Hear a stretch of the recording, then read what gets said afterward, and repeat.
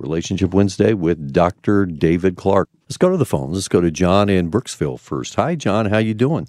Hey, how are you doing? Doing great. We're glad you called. What's your question? So my question is kind of in relation to something I heard at church on Sunday, and it was speaking the truth in love. And I got married about 2 years ago, and so my brother-in-law is just someone that's frequently on my heart.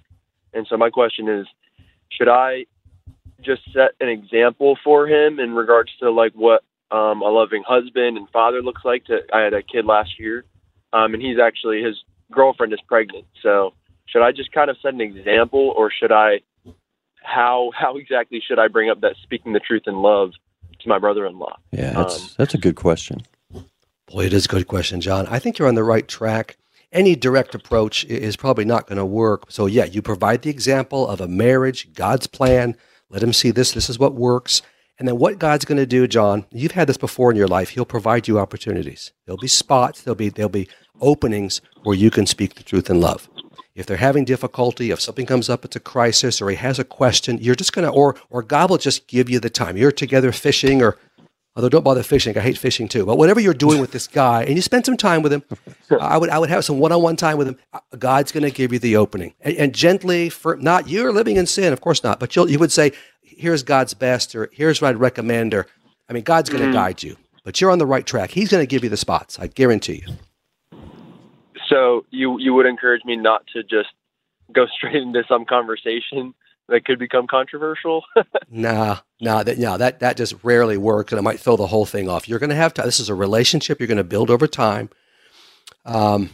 It would be different if he was an addict or just some horrible sin that's going to catastrophically harm him. This is damaging him. He doesn't get it, of course. We want God's best for him. So it's more of a positive, over time approach. I think that works better. Okay. All right, yeah. All right, John, whatever you do, you know what, John, whatever you do, don't take him fishing. That's the key. It's so boring. All right. Yeah, it's just awful. Yeah.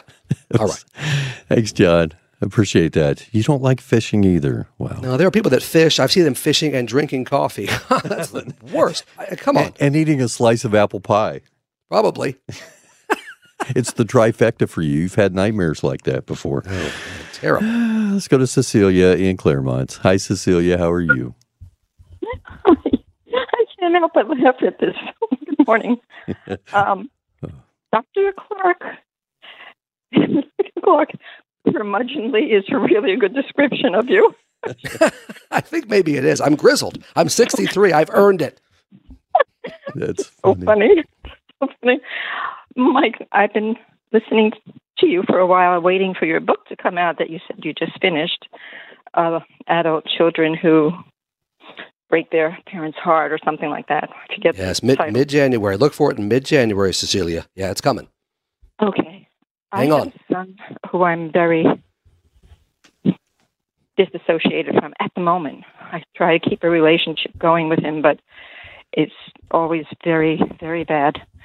And as of last Friday, I decided this is verbal abuse, but on top of that, it's also senior abuse. And I'm 74. He's been doing this his entire life, screaming at me, cursing at me, yelling at me, and he has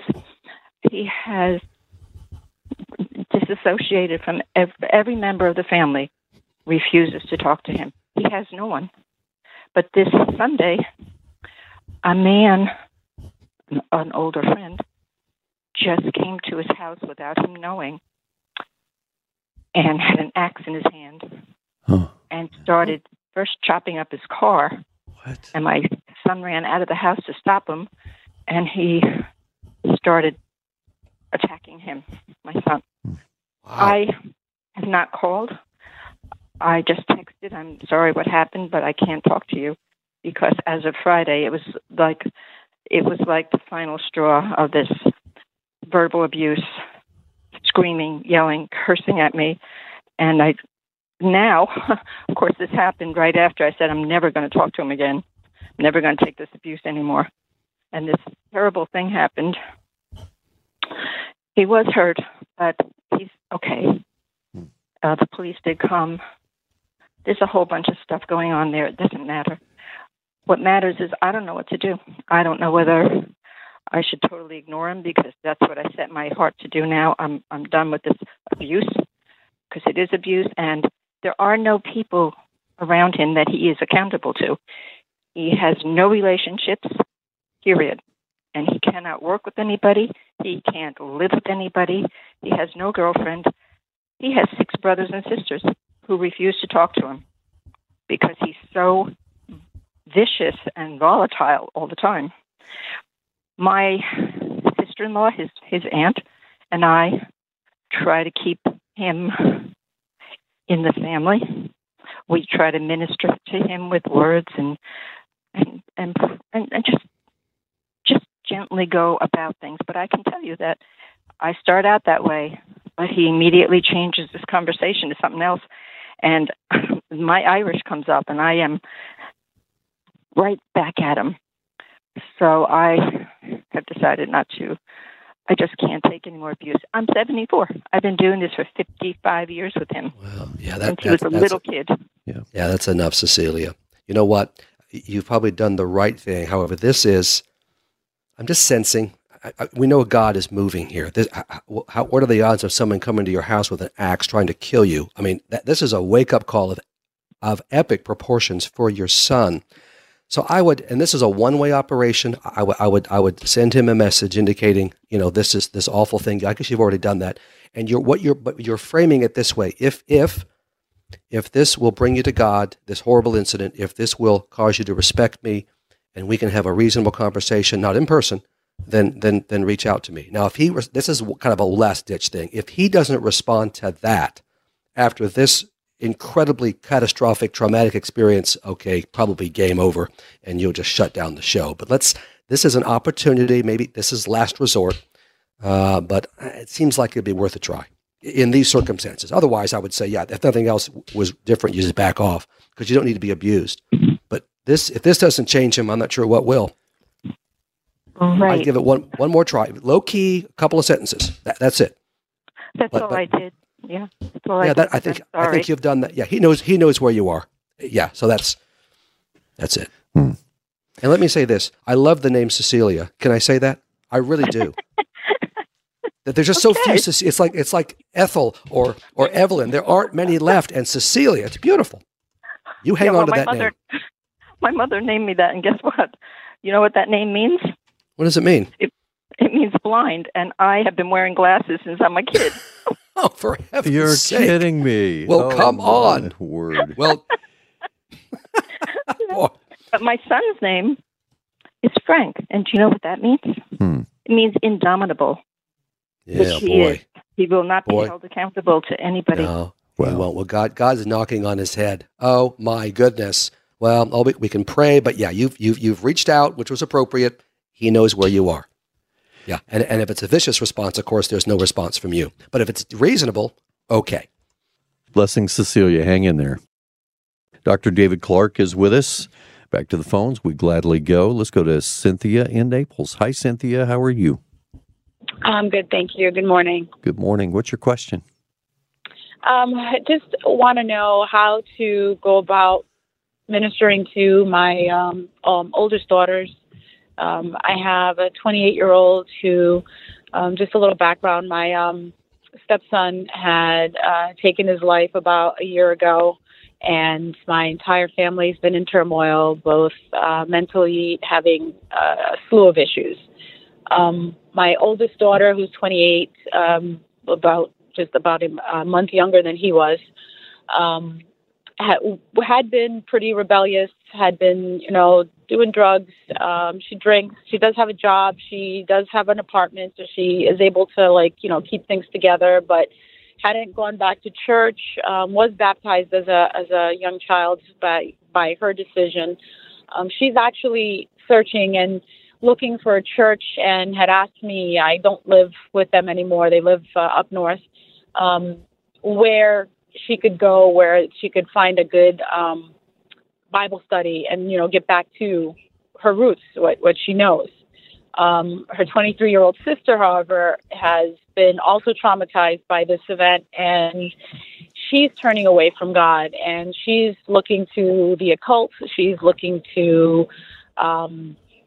Buddhism, Hindu, anything else than what she has been exposed to, because she is having a difficult time accepting and explaining what happened and understanding it. Well, those are you see, Cynthia, the two approaches to a trauma. The 28-year-old are going the right direction towards God. Praise him for that. But yeah, the younger daughter, boy, just the opposite. Satan's all over this. We know how he works. But there's opportunity here. Got to play the long game here.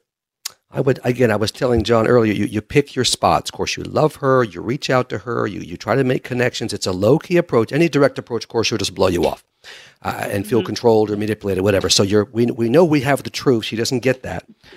So I'd recommend a few things. And again, it's always bathed in the caveat is, honey, this is your life. You're 23. You're a grown woman. You do what you want. However, mom is concerned. So you would actually, if she's willing to see a Christian counselor who'll help her through this awful trauma that you all are going through, you'd pay for that or pay part of it. You absolutely would if we get the right counselor. All right. Mm-hmm. Okay. She may say no to that, but again, you're dropping in a seed, and you frame this whole situation as deeply connected to this trauma, which it exactly is. And you want her to know that until she works through that trauma, she's not going to find the right answers. Of course, through that, we want her to come to Christ. And again, there'll be spots. Love you, thinking of you, how are you doing? You just kind of maintain the relationship, and you have to put up with all the crazy, dumb stuff she's doing. You know, satanic, all that stuff. You don't really go against that because she'll just blow you off. You just kind of talk about it, this and that. She knows the truth. It's inside of her, like Romans 1 says. So, but there'll be openings. In other words, I did. Go ahead. Sorry, I did see an opening earlier this weekend. She was feeling tormented, so she is starting to feel these issues, and she didn't know how to go about it. And so I felt that as an opening, and I said to her, listen, when you walk into your place of work, if you're feeling like you're being attacked, I said, you walk in saying to yourself, I am a daughter of the High King. I am a child of God. I am protected from the crown of my head to the soles of my feet. She actually called me the next day to say it helped. Oh, my goodness, Cynthia, well done. Yes. God, the Holy Spirit just gave you those words. Yeah. I'm going to write those down and say that to somebody today. Beautiful. You know what? That's exactly right. See, that's an opening. And she actually responded. This sweet girl knows the truth. Look for those openings. Hopefully we can get her back. Yes, good, well done. You're going to get more openings. You maintain the relationship. She's in searching mode, but if she gets her work done, yes, she knows who she is. Yes, she does, inside. Good for you. There'll be more openings, and yeah, God will close the deal. Amen. Amen. Amen. Cynthia, hang in there. Yeah. Dave, thanks so much for your encouragement for Cynthia, because there are a lot of Cynthias listening this morning. Again, I know how God works. Blessings to you, Cynthia. The Lord is with you through all of this, of course. Yes, I love it when we can see God working in real time here, man. I never get tired of that. I love it. All right, let's go to a texted question next. My relationship with my husband went from bad to worse, and I read your book, Enough is Enough. I sent him the letter that is in the book, I assume here it says, and he answered me back, writing at each point of the letter 1 through 7 and saying that he agrees, but that's the only thing that he has said. What should I do at this moment? What's my next step? Nothing. He know the letter in the book and the things he has to do are very clear. Now he's responded, yes, I wouldn't chase him, I wouldn't pursue him. The ball's in his court. Now you might wait a week or two, a month. Let's see if we can wait him out. If there is simply no response, then according to the book, we will go into the Matthew 18, 15 through 17 steps of confrontation. But you know what? It's clear. I think she's done very well. And I would just rest. He may want to mix it up with you or argue over the points. He's not done that yet, so I would just let it sit. And he needs to make the right choice. I'm a very clear person. My books are not theory or, boy, I'm not sure what to say. I mean, it's do this exactly. So that list is very precise. He knows what he has to do. He just has to do it. That's up to him. Enough is Enough is one of Dave's many great books. And again, the resources, if you'd like to check it out, just text the letter E to 888-777-6810. Kurt and Kate Mornings, Relationship Wednesday on Moody Radio. Dr. David Clark, Christian psychologist, author, is with us, Relationship Wednesday, answering your relationship questions. Let's go to Anonymous next. Hi, Anonymous. Welcome to the conversation. Hi, good morning. Can you hear me okay? Yeah, you sound good. Okay. So my question is, I have been married about 16 years, and my husband has got definitely some mental illness and depression, some narcissistic behaviors, very much anything I ask him to work on, some pretty hard behaviors, everything is my fault. I've been dealing with this for pretty much almost our entire marriage, and now it's starting to affect my children.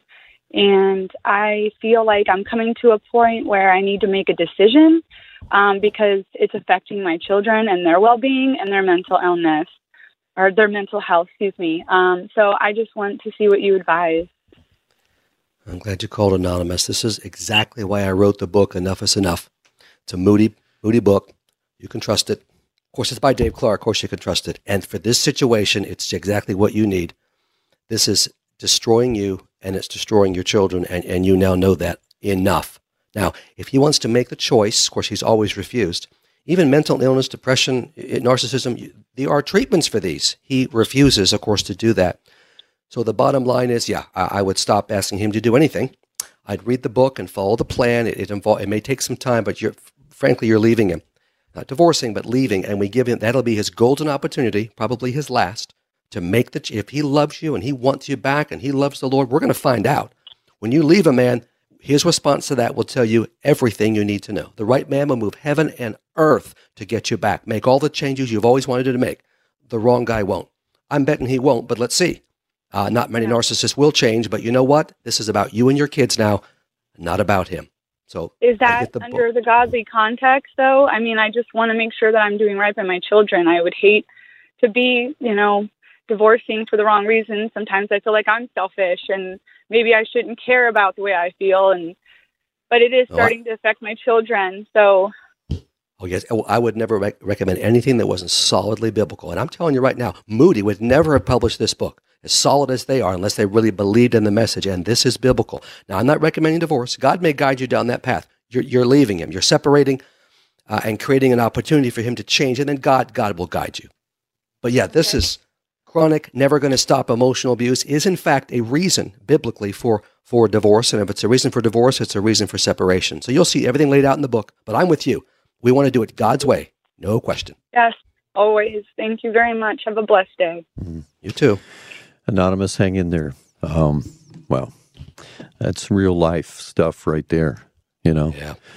Dave, and that's something I want to highlight because there may be folks who are listening this morning and they do hear you say you need to leave, but I just want to highlight what you said. You need that degree of separation, but you're not talking about, okay, I'm going to file for divorce right now. That's not what you're saying.